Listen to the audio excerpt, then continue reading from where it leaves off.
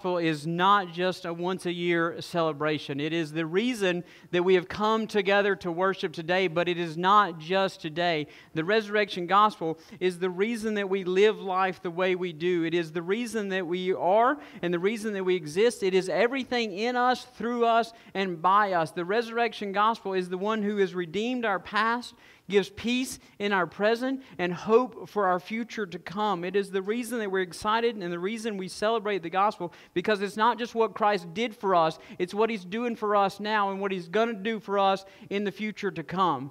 And the resurrection gospel is the message that Paul makes so clear in 1 Corinthians 15, and that's where we're going to be this morning.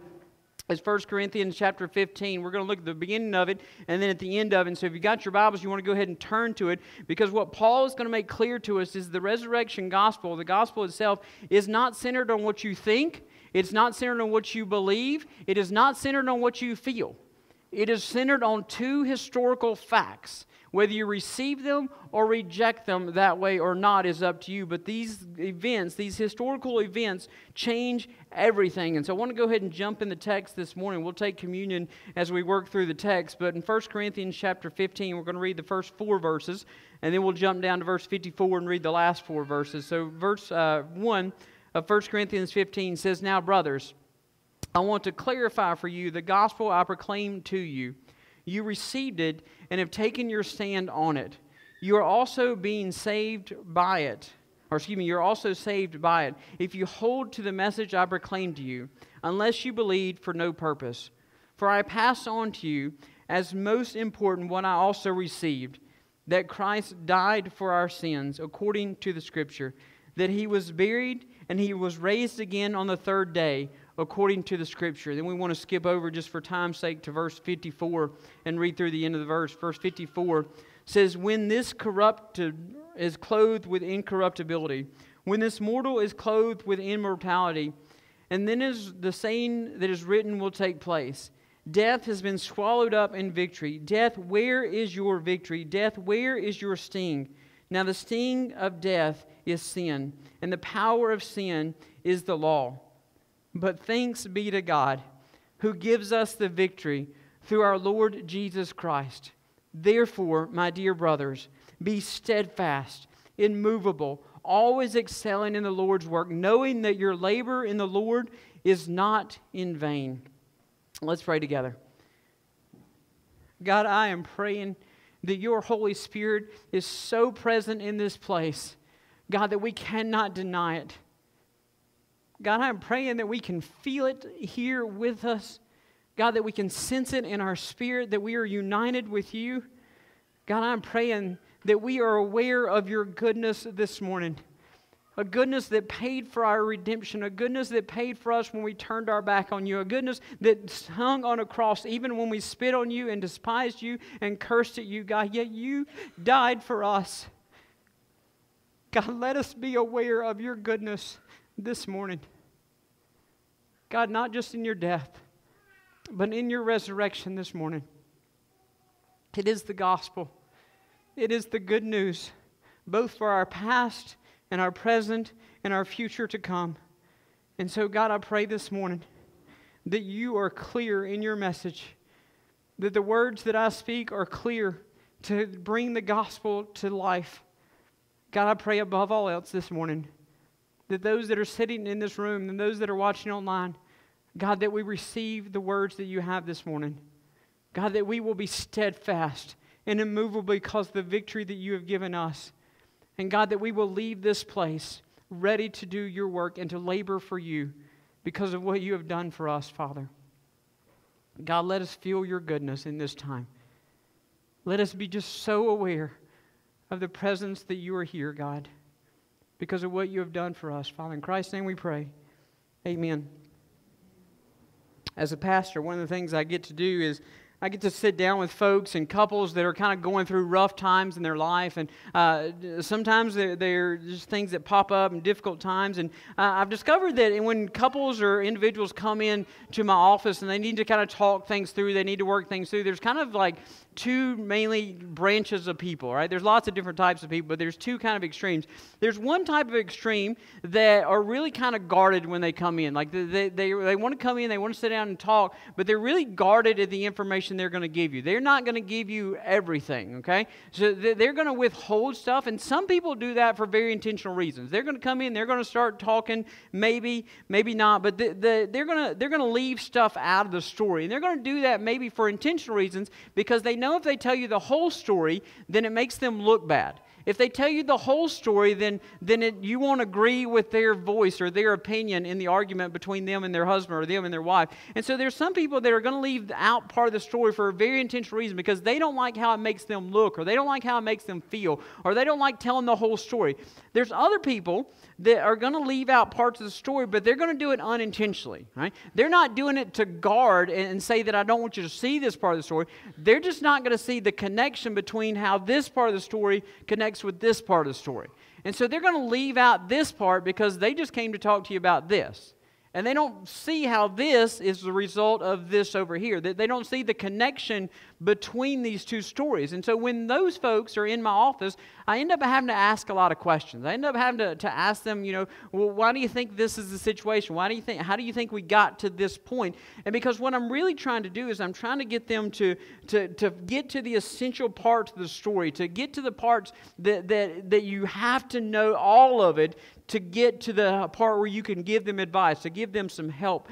And then there's other folks that are on the other end of the extreme. So you got folks that come in my office and they're very guarded. They don't want to talk at all. And then you have the other folks that come in my office and they sit down in that chair and they will start talking. And they will talk. And they will talk. And they will talk a lot, all right? And they will tell you 10 examples of this and 15 examples of this, and they'll tell you about what happened in their marriage like 15 years ago from their ex-marriage, and then they're going to tell you like stories from their childhood. And I sit there and I listen to all these stories, and I'm like, wait, I don't even know why you came in here anymore. Like, I'm so confused at all this extra stuff that you've piled into this situation, and I'm confused now. And so for those folks, what they've done is they've really overcomplicated one situation by adding in all this extra stuff to it. They piled on all this extra stuff that's not essential to what they came in the office for. And so as I'm sitting down, and oddly enough, some of you probably have experienced this, what happens most often is that when it's a couple that's in my office, one of them is the first type and the other is the other type, all right? I don't know if that's your marriage. Don't nudge your wife or husband right now, right? But that's usually what it is, that one is very guarded and they're not going to say anything, and the other one's going to give it all out there, okay? They're going to add in all this extra stuff, overcomplicate the situation. And so when I'm sitting down with these couples, what my job is to bring clarity to their situation, right? I just need to get to the essentials, because if we did that, then chances are we wouldn't be sitting here. If we could just get to the basics and the essentials of what this situation was, then it probably wouldn't be a situation at all. If we could get to what is most important without leaving any parts out or without adding anything to it, then we would have what we needed right there.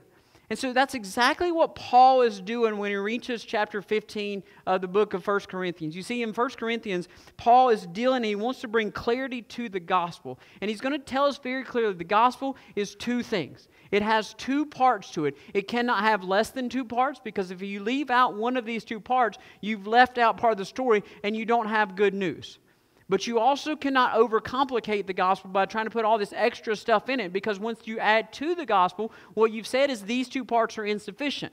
Right? Most people don't think about it that way, but when you try to add something to the gospel, what you're really doing is you're saying that what Christ did on the cross was not enough, that we've got to add something to it. And so we try to overcomplicate the gospel. And Paul says, listen, I'm going to clarify this for you. Right? And so that's the reason he starts with this two-part gospel. He really starts with verse 1, and he says in verse 1, now, brothers, I want to clarify for you the gospel I proclaimed to you.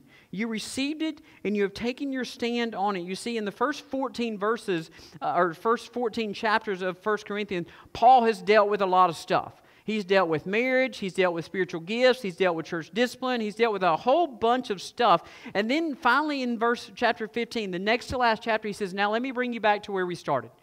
let me bring you back to the essentials. Because if you miss this, then all that other stuff, you're never going to get that. Because if you miss this, this is what is most important. If you miss this part of the story, then none of what I said before is going to make any difference in your life, your marriage, or anything else. Because this is what is essential.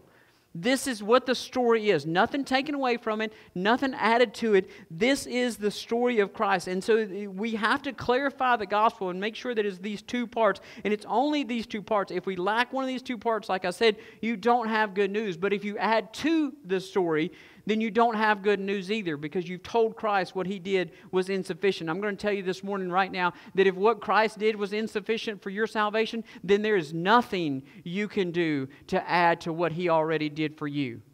There is no good news if His good news is not enough for us. And so when we look at the gospel, it is these two parts. The good news of God, the good news, the gospel that Paul gives us is in verse 3 and 4.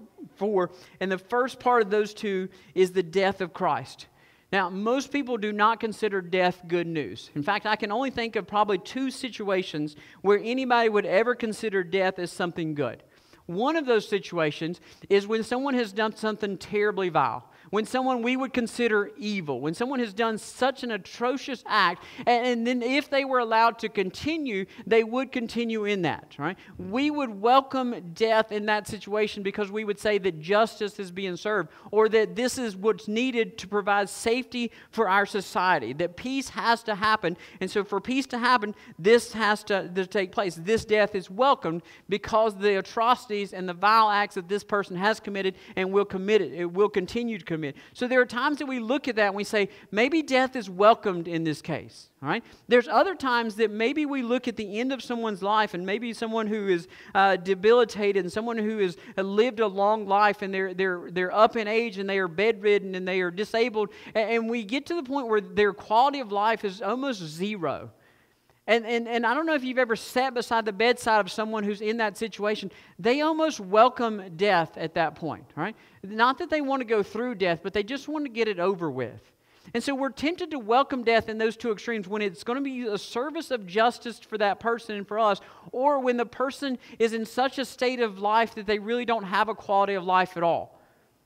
But what do you do with Jesus? Because I can tell you the death of Jesus doesn't fit either one of those. Jesus isn't 90 years old and on a bedridden. He's not bedridden. He's not disabled in any way. In fact, He's in His 30s, His early 30s. He is physically and mentally in the prime of His life when He is crucified. And so we wouldn't welcome death for anybody that's in the prime of their life, whose life is cut short. And we definitely wouldn't welcome anybody who hasn't committed, or death for anybody who hasn't committed these atrocious acts. Because when we look at the Gospels, when we look at the story and life of Christ, we don't find anything that would point to a death that was justified for Him. In fact, what is death for Him was the complete opposite of justice. You see, we don't want the justice of God. We all say we want justice in this world, and we want it in this world, but we don't want justice from God. You know why? Because the justice of this God would not put Christ on the cross. It would make you pay for the sins that you committed. But the justice of God sees the cross of Christ, and it says it's taken care of. You see, the justice of God says there can be a substitute. He's in His early 30s, and there is no justice for Him whatsoever. And so Paul writes, he clarifies this gospel, and he says, I pass on to you in verse 3 what is most important that I received, that Christ died for our sins according to the Scriptures. You see, there is one reason and one reason only that Christ died. And it wasn't for anything He did. It wasn't because He got old. It wasn't because He made enemies. It was for your sins. One of the writers writes this. He says, our sins was the reason for Christ's death. He did not die for a political cause. He wasn't an enemy of the state. He wasn't for someone else's envy.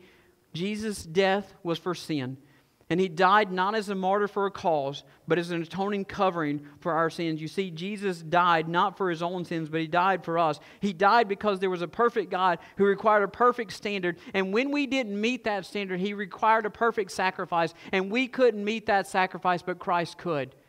And so Christ substitutes himself. He gives himself, not because of his sins, because he had none, but simply because of our sins. And so Paul makes it clear when he writes to Corinthians later in 2 Corinthians 5, verse 21, he says, he made the one who did not know sin to be sin for us, so that we might become the righteousness of God. You see, it's only through the death of Christ that we have redemption. It is only through the death of Christ that we have forgiveness. It is only through the death of Christ that we can be adopted and invited back into the family of God. It is only through the death of Christ that our sins can be taken away, that our sins can be washed away. It is only through the blood of Christ that God can see us and accept us back because the sacrifice has been taken care of.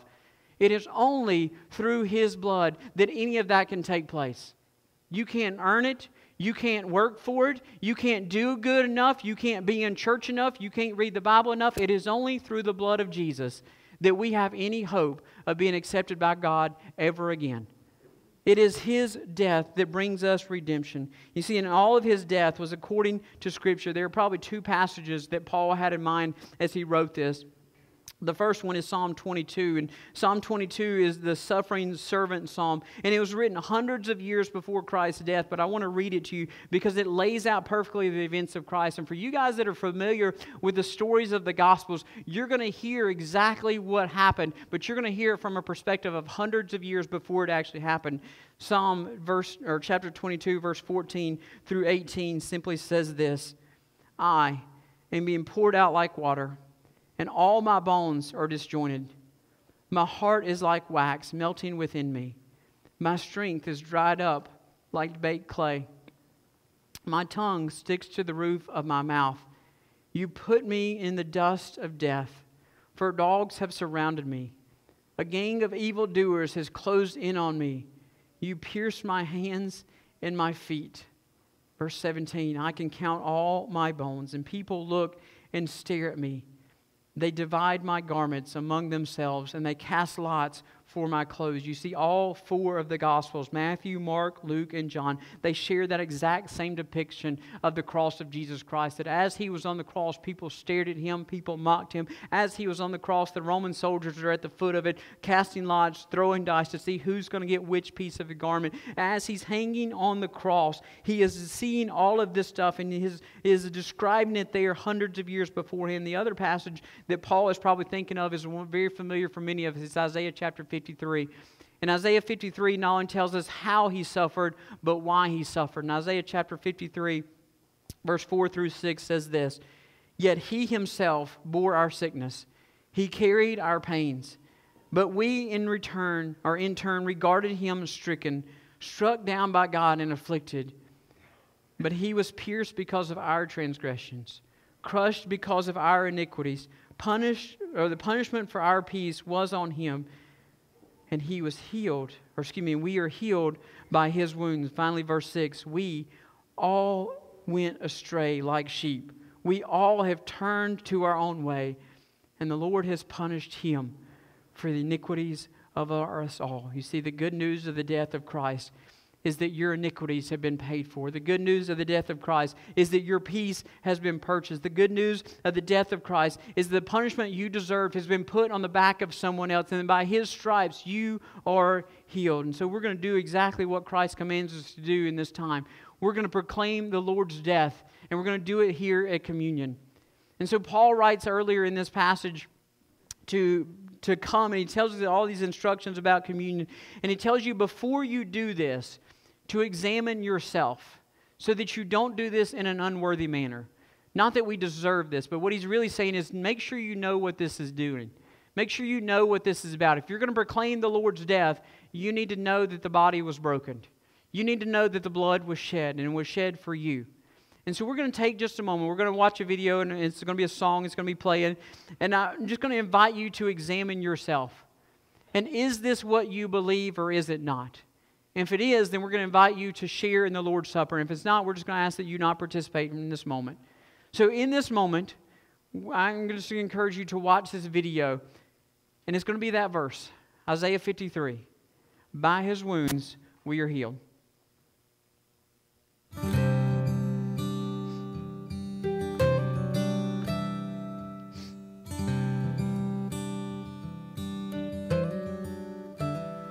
He was pierced for our transgressions, He was crushed for our sins. The punishment that brought us peace was upon Him, and by His wounds we are healed. He was pierced for our transgressions, He was crushed for our sins. The punishment that brought us peace was upon Him, and by His wounds we are healed. We are healed by Your sacrifice, and the life that You gave. We are healed, for You paid the price. By Your grace we are saved. We are saved. He was pierced for our transgressions and crushed for our sins. The punishment that brought us peace was upon Him, and by His wounds we are healed.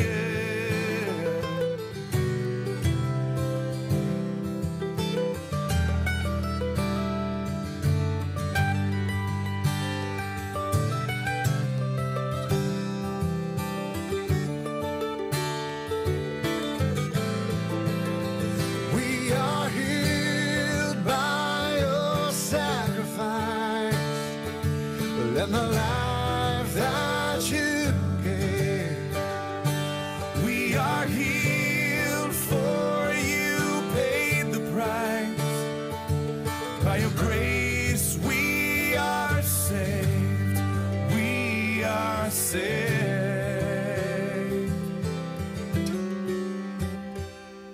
He was pierced for our transgressions, He was crushed for our sins. The punishment that brought us peace was upon Him, and by His wounds we are healed.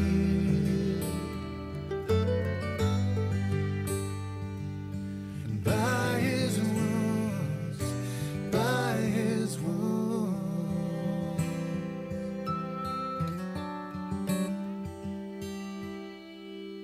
What can wash away my sin? Nothing but the blood of Jesus. Paul writes in 1 Corinthians chapter 11, "For I received from the Lord what I also pass on to you, that on the night that He was betrayed, the Lord Jesus took bread. He gave thanks and He broke it." So I want to invite you to go ahead and join me. If you've got the little communion cups, there's a little plastic wrap on the top.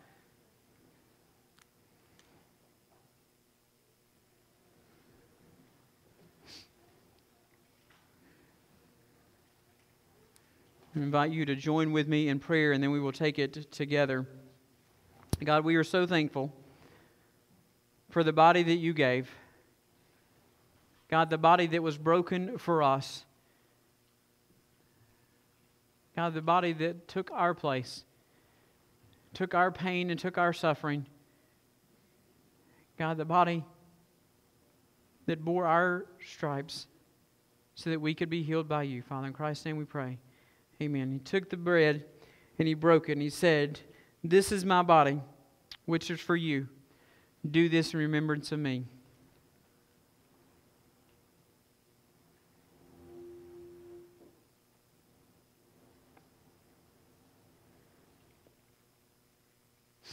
Paul goes on to say, and then in the same way, after supper, He took the cup. So if you'll go ahead and take your cup and open that up as best you can.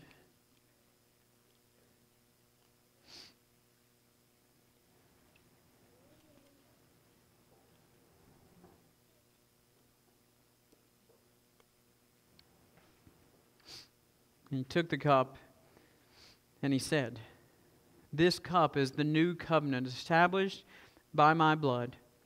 Do this as often as you drink it in remembrance of me. For as often as you eat this bread and drink this cup, you proclaim the Lord's death until He comes. Let's proclaim the Lord's death.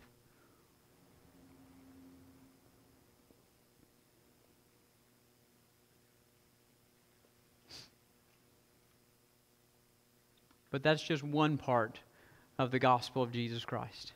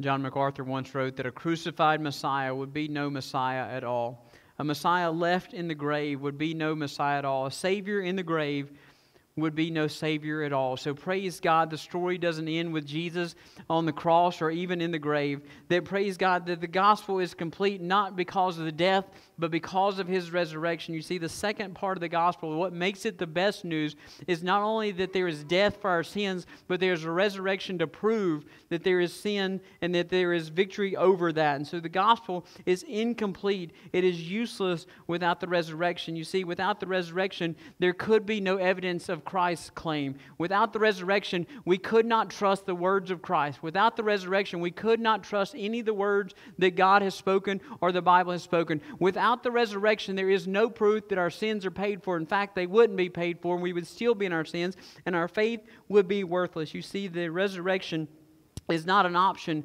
for our faith and for our salvation. It is essential to our faith and to our salvation. It is essential to the gospel. And so that's why Paul includes it in verse 4 as the second part of the gospel. Remember, his goal is to bring clarity to the gospel without anything left out and without anything added to it. And so he doesn't leave this out. In verse 4, he says that He was buried and that He was raised on the third day according to the Scripture. You see, the buried part there is just the evidence of His death. And the resurrection is the proof of that. You see, he's going to give evidence of the resurrection starting in verse 5 through 8. We won't read through those, but he gives this whole list of people who have seen Christ since His resurrection. And he says, listen, if you don't believe my words about Christ being raised, then go talk to Peter. He saw Him. Go talk to James. He saw Him. In fact, He appeared to over 500 people. Most of them are still alive. Go talk to them. If you don't believe this is factual, if you don't believe that I'm telling you the truth, go talk to them. And so he provides this evidence for the resurrection, and he provides this one little sentence about the death and the burial of Christ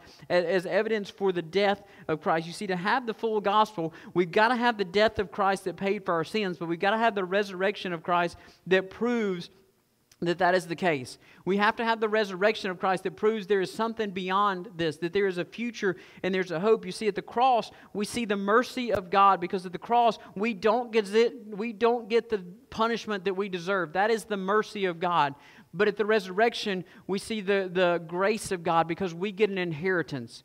We get a promise. We get a victory that we did not earn and we cannot deserve. That is the grace of God. We get a future and a hope. We get an assurance of eternal life that we couldn't earn for ourselves. That is the grace of God. And so the gospel of Jesus Christ is the mercy of Christ at the cross,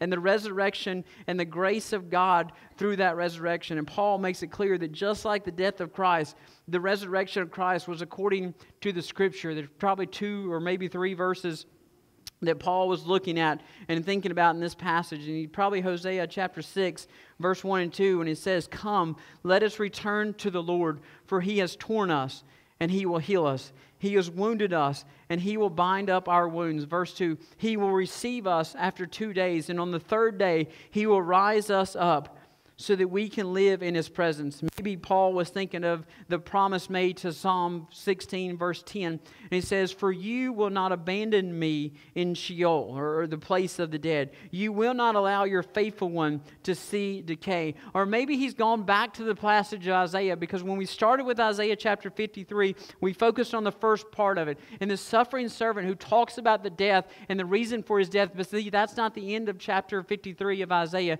It ends with that same suffering servant being victorious. It ends with that same suffering servant being reigning and having victory. You see, the verse 12 is the last of Isaiah chapter 53, and it says, "Therefore I will give him the many as a portion, and he will receive the mighty as spoil, because he has submitted himself to death." You see, the servant that gave himself up to death now receives a reward. He receives a portion. He receives the spoils. He gets the victory that was promised to him. You see, there would be no point in giving victories or spoils to someone who is dead. The end of Isaiah 53 requires a resurrection for the one who submitted himself to death. You see, the good news of Christ, it doesn't end with a Savior who died for your sins. It ends with a Savior who conquered your greatest enemy.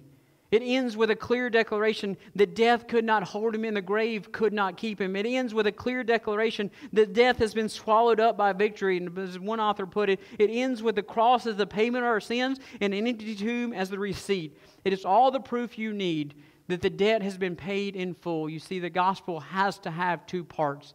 It has to have the death, but it has to have the resurrection as well. And you cannot take away from one of those, and you cannot add anything to those. And so the question for all of us this morning is, what do we do with this gospel? How do we respond to this gospel? And so Paul makes it clear that the 2-part gospel should be met with a 3-part response. And everyone sitting in this room and everyone watching online, you should be challenged by one of these 3 responses. You should be at one of these points in your life being challenged to move on either to a second point or deeper into that point. You see, the first response is very simple. The first response of the gospel is that you need to receive it. It is the very first and the simple response to the gospel that Paul gives. The death and the resurrection of Christ that is useless for you if you don't receive it. It is there and it's available. The question is, will you receive it? Look back with me in verse 1. Paul writes, "Now, brothers, I want to clarify for you the gospel that I proclaimed to you.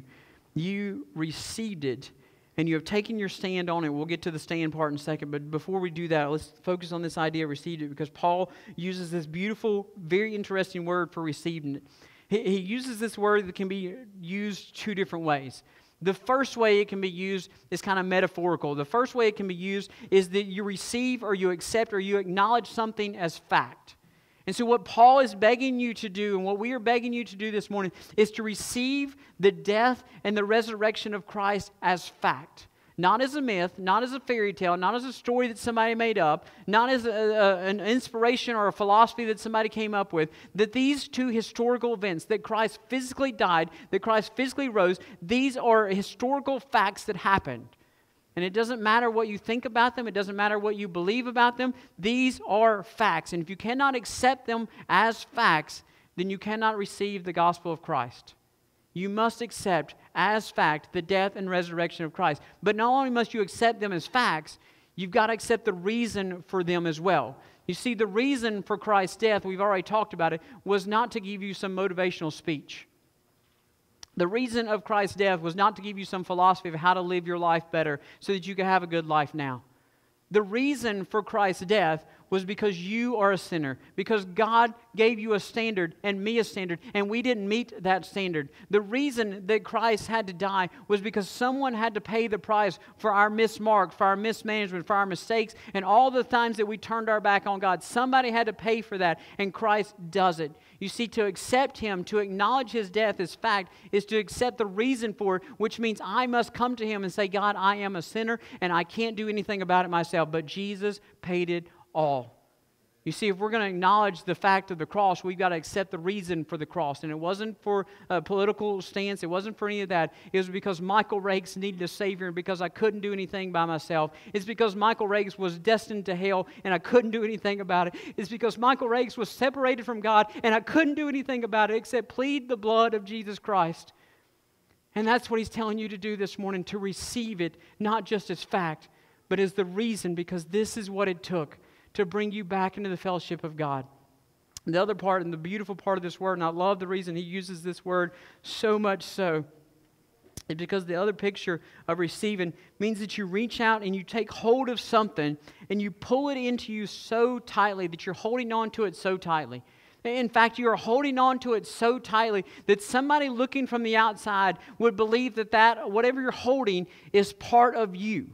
Right? That they literally cannot tell. There's no gap. There's no separation between you and whatever object you're holding. That literally there's no space between it. And so when someone looks at you, they can't tell where you end and whatever that thing is begins. You understand what I'm saying? That the identity of one thing and the identity of the other are so infused together that when people from the outside look, they only see one thing. They don't see two separate things. You see, for some of us, this is how we need to receive the gospel, because this is what it looks like. This is the offer to us this morning. The body that is broken for us, the blood that is shed for us. And what Paul is saying is you need to receive it. You need to reach out and grab a hold of that gospel truth as truth and know it's fact. And you need to hold on to it so tight that when people look at you, they can't tell where Jesus ends and you begin. When people look at you, they don't see the identity of Jesus and identity. They see one identity, and you are in Christ and Christ is in you. It's a beautiful picture of what the gospel does for us, because it's not just knowing it, it is living it out each and every day of our life. That it is His identity becomes our identity. When God looks at us, He sees Him. When God looks at Him, He sees us. And guess what? The rest of the world should see the same thing. We don't have a separate identity when we receive the gospel. We are in Him and He is in us. And so the first response of the gospel is simply that, to receive it, to take hold of it, to grasp it so tightly that it becomes infused into who you are, that there is no difference between where Christ ends and where you begin. To receive the gospel is to believe it and be so infused in it that it becomes your identity. And when you're that close, that you begin to be transformed by the gospel, allows the second response, and that is to stand on the gospel. You see, there's a confidence that comes with the gospel that cannot be found anywhere else.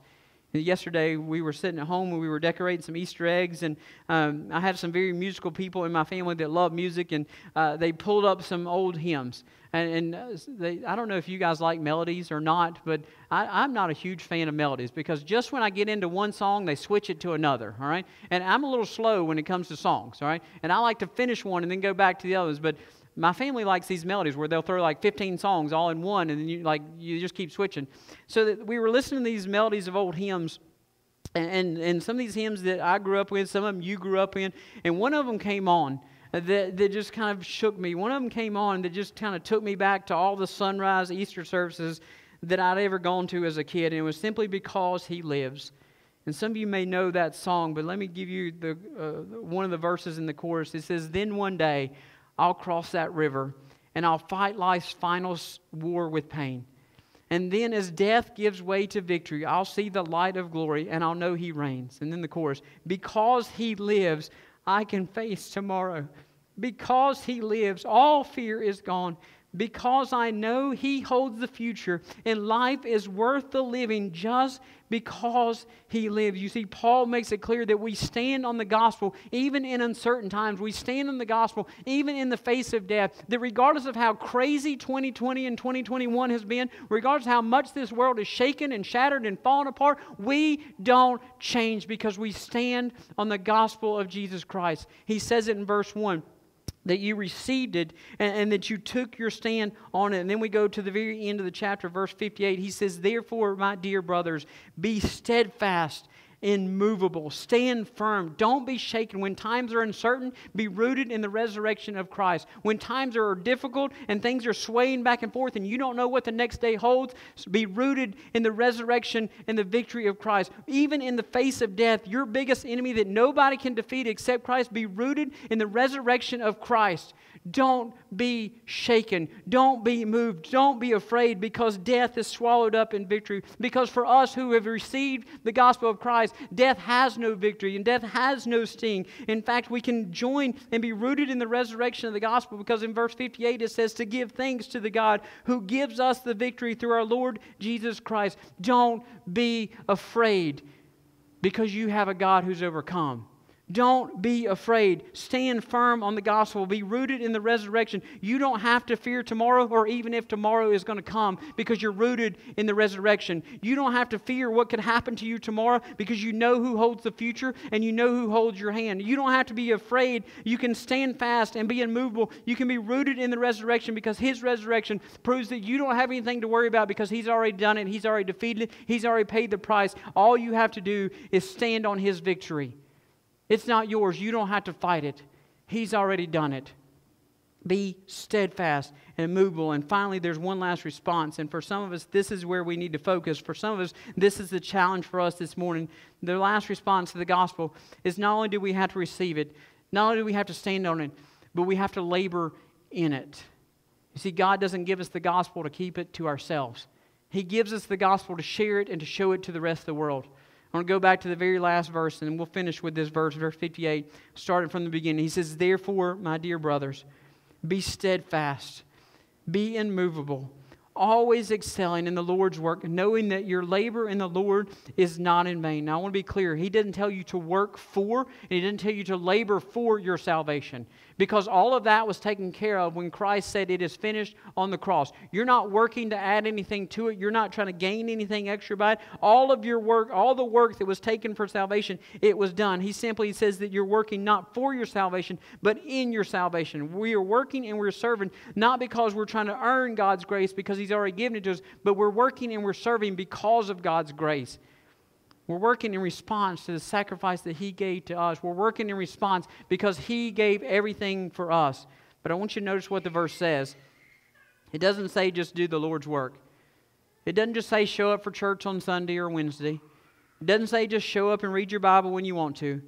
He says always excelling, always abounding, always doing the Lord's work. You see, there's this consistent, continual action that is taking place, that you should always be growing in your faith. You should always be growing in your knowledge of Him. You should always be trying to learn more about Him, be closer to Him. You should always be transformed by who He is and what He said. You should always be sharing the gospel and looking for opportunities to serve. And it doesn't just say work. He says that you are to labor, which means you're to work hard, which means that you're to exhaust all of your strength for His kingdom. You are to hold nothing back. Why?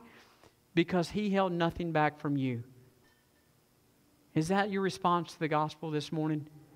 Can you honestly say that you have labored for the kingdom of God? You have exhausted. You are like Paul and been poured out, and there is nothing left in you because there was nothing left of Him. That you held nothing back because He held nothing back from you. For some of us this morning, our response to the gospel is you need to receive it.